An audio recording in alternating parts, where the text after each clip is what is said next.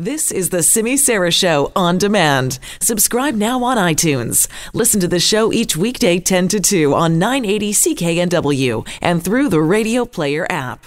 He keeps saying he takes responsibility for this, but what I have not yet heard is what he defines as taking responsibility.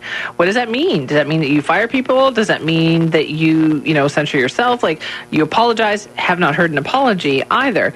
So we want to run through some of the other comments that we didn't get a chance to hear earlier and kind of sum it all up for you without all the doublespeak in between.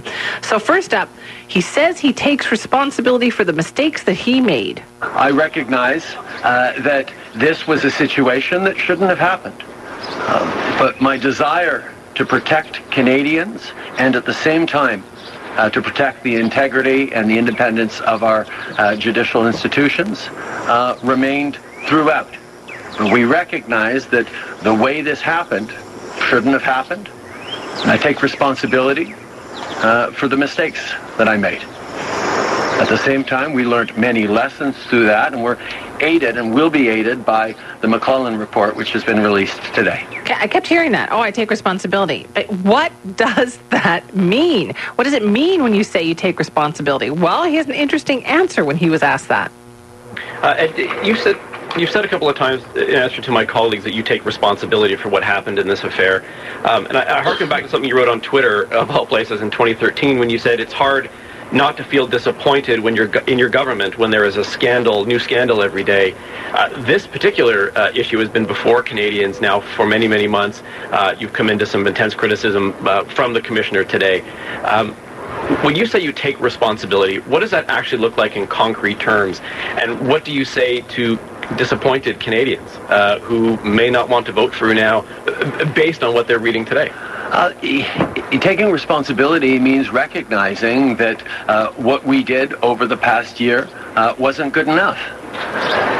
But at the same time, I can't apologize for standing up for Canadian jobs, because that's part of what Canadians expect me to do. They expect me also to stand up for our institutions, and as the Ethics Commissioner pointed out, those two elements came into conflict in an unfortunate way for which I take full responsibility. But more than just taking responsibility for what happened in the past, it means making sure that this mistake never happens again. And that is why, months ago, even before today, we asked a panel of experts to submit recommendations on how our government and all future governments will be able to balance and navigate through the very important principles of defending the public interest and respecting and upholding prosecutorial independence and the independence of our judiciary. Those recommendations which are out today are very much things that will allow us to move forward and make right what obviously didn't work over the last year as we tried to balance competing interests and fell short, as the Ethics Commissioner pointed out. I may be slightly speechless, actually, with that response. He says what they did over the last year wasn't good enough. No, that was not the problem. It's that what you were doing wasn't good. Not good enough. You just should not have been doing what you were doing over the last year. The Ethics Commissioner clearly spelled that out. And here's the other thing.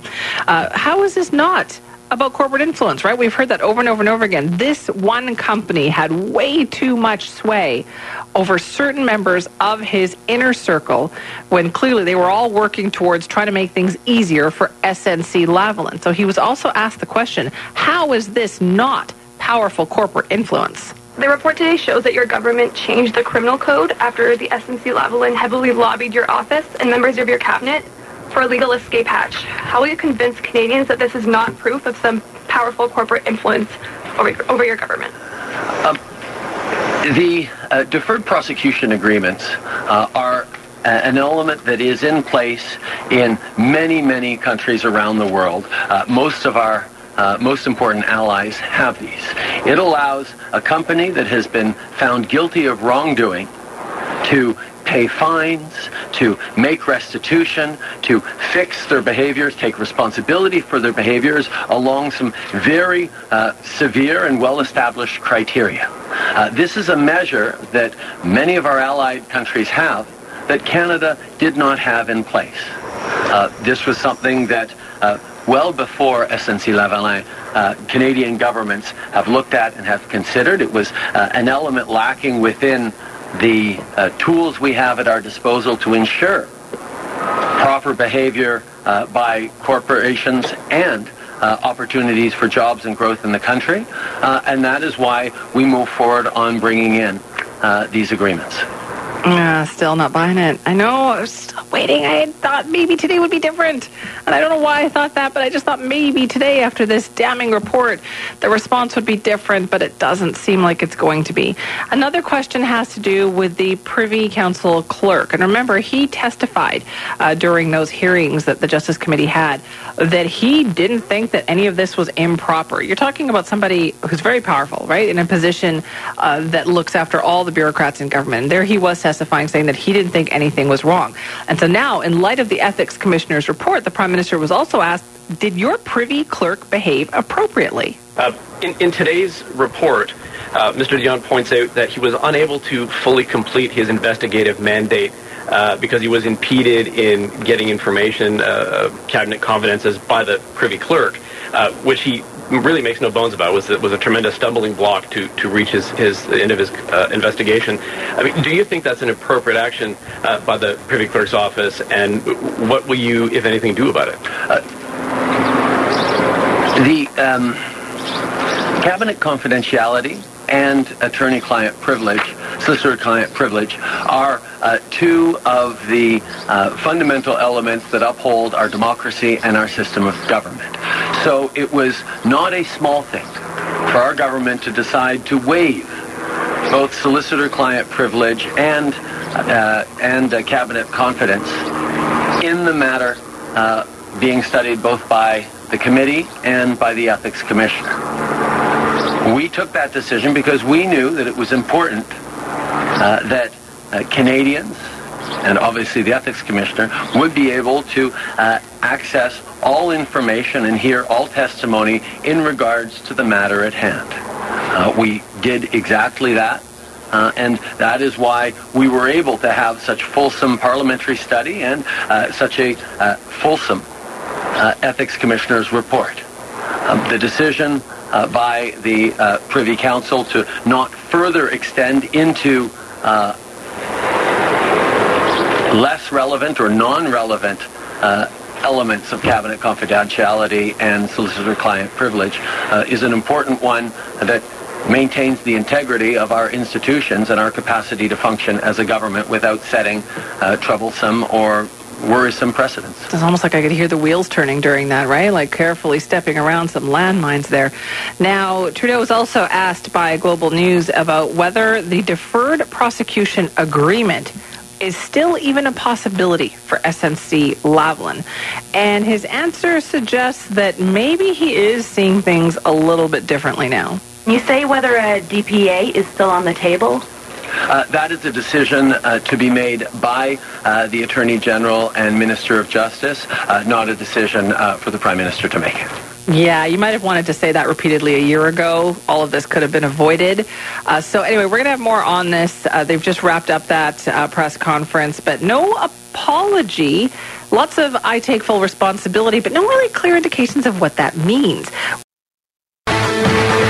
Taking responsibility means recognizing that what we did over the past year wasn't good enough. But at the same time, I can't apologize for standing up for Canadian jobs. That baffles me, that quote right there. It's not that it wasn't good enough, it's that it wasn't good what you did over the last year. And when you say taking full responsibility, does that really mean that you fully understand what has happened?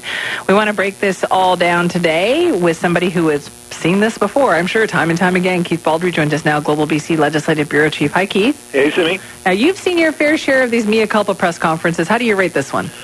Well, I'm not surprised by what Mr. Joe had to say. I mean, he's sort of been halfway defiant on this issue from day one, that he sees nothing wrong for a Prime Minister to talk to an Attorney General about a case like this, that it's you can't separate the two completely, that there's political connotations to all these things, and that the PMO was in its rights to at least canvass the topic with her. But it's he'll go as far as to say sort of a mea culpa admitting that he did things wrong on other aspects of this, but he remains defiant on a key aspect of this, saying he still thinks that was about protecting jobs rather than improperly interfering with the AG. So I don't think much has changed other than you've got now an independent ruling from an ethics watchdog that he was in violation of the conflict of interest, or Section 9 of the ethics code. And that is unprecedented. And now it carries with it no specific penalty or anything like that. And it's interesting talking to Jagmeet Singh over here today. He was in Victoria at an event, and listening to Andrew Scheer, both, of course, not surprisingly, harshly condemning the Prime Minister, but both stopping well short of demanding his resignation, just saying that he shouldn't be Prime Minister, but leaving it to the people to decide in the election campaign, which tells me they think this is now a gift to hang around Trudeau's neck day in and day out come the campaign. SNC-Lavalin proved to be a tremendous drag on the Liberals' fortunes when this first broke in the spring, and it continues to do so for weeks. The Liberals have recovered since then in poll after poll, basically neck and neck with the Conservatives, and ahead of them in the critically riding-rich provinces of Ontario and Quebec, where SNC-Lavalin might play a little differently than it does out in B.C. or the Prairies. So I think that he caught a bit of a break. It landed in the middle of August, and a lot of people aren't paying attention to politics. So it's a challenge for the Conservatives and the NDP to bring this issue back with a vengeance come the fall. They've got a nice little thing, this little gift wrap bow from the Ethics Commissioner here, and we'll see if they can sustain it as an issue that proves to be as destructive to the Liberal brand as it was in the spring. That's what I'm wondering. Like, is this really the albatross, though, that they think it is? Because, as you pointed out, like, we have been now dealing with this since February the 8th, when that original Globe and Mail article dropped. Mm-hmm. Don't you think people's opinion of this has already solidified somewhat? Yeah, I think to a significant degree it has. And I also think as we get closer to an election, elections are about choices. And if you don't like one, well, you've got to choose something else if you're going to vote. So the question is this enough of an issue that in the spring proved to push people away from Trudeau and the Liberals into other parties' camps? Well, now the stakes are considerably higher. I mean, that was just an opinion back in the spring. Now it's an actual vote. So will people actually view this issue as something to say, I've had it with Trudeau and the Liberals, I'm voting Conservative or NDP or Green?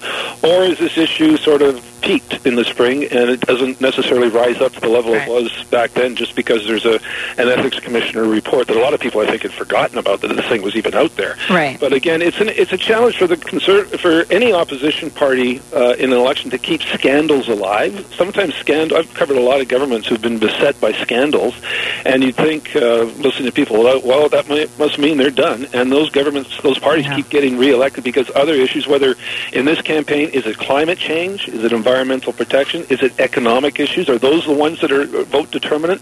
Are those the pressing issues of Canadians? Or is it going to be ethics and SNC-Lavalin and Mr. Trudeau's perceived transgressions? I don't think anybody really has a firm grip on that yet. I also got a sense, too, of what we're going to be hearing a lot about, at least from the Liberals during the election, is hammering away at what's going on in Ontario. Clearly, Ontario is their hope, right? A very unpopular Conservative government there. He even referenced it a couple of times in his opening remarks. Is that a preview?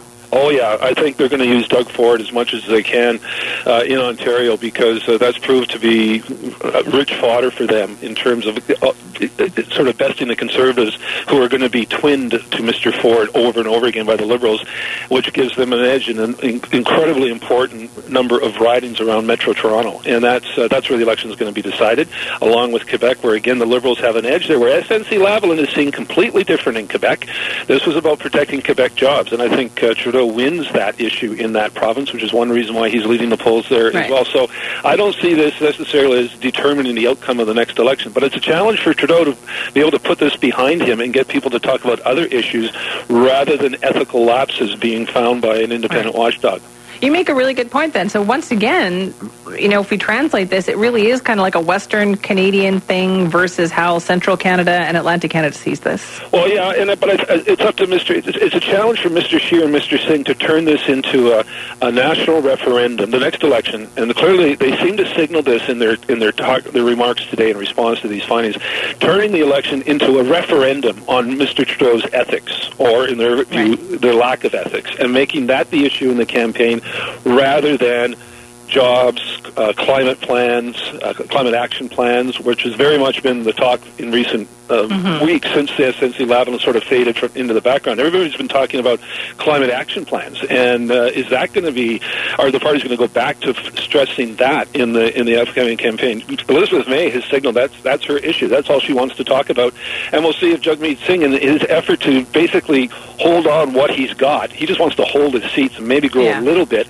Does that mean talking about issues that are traditionally more important to Democrats, which is, good union jobs and climate action, taking strong action on fighting climate change? I have a feeling those issues will still rise to the fore over this one. All right, Keith, thank you. All right, take care. That's Keith Baldry, Global BC Legislative Bureau Chief.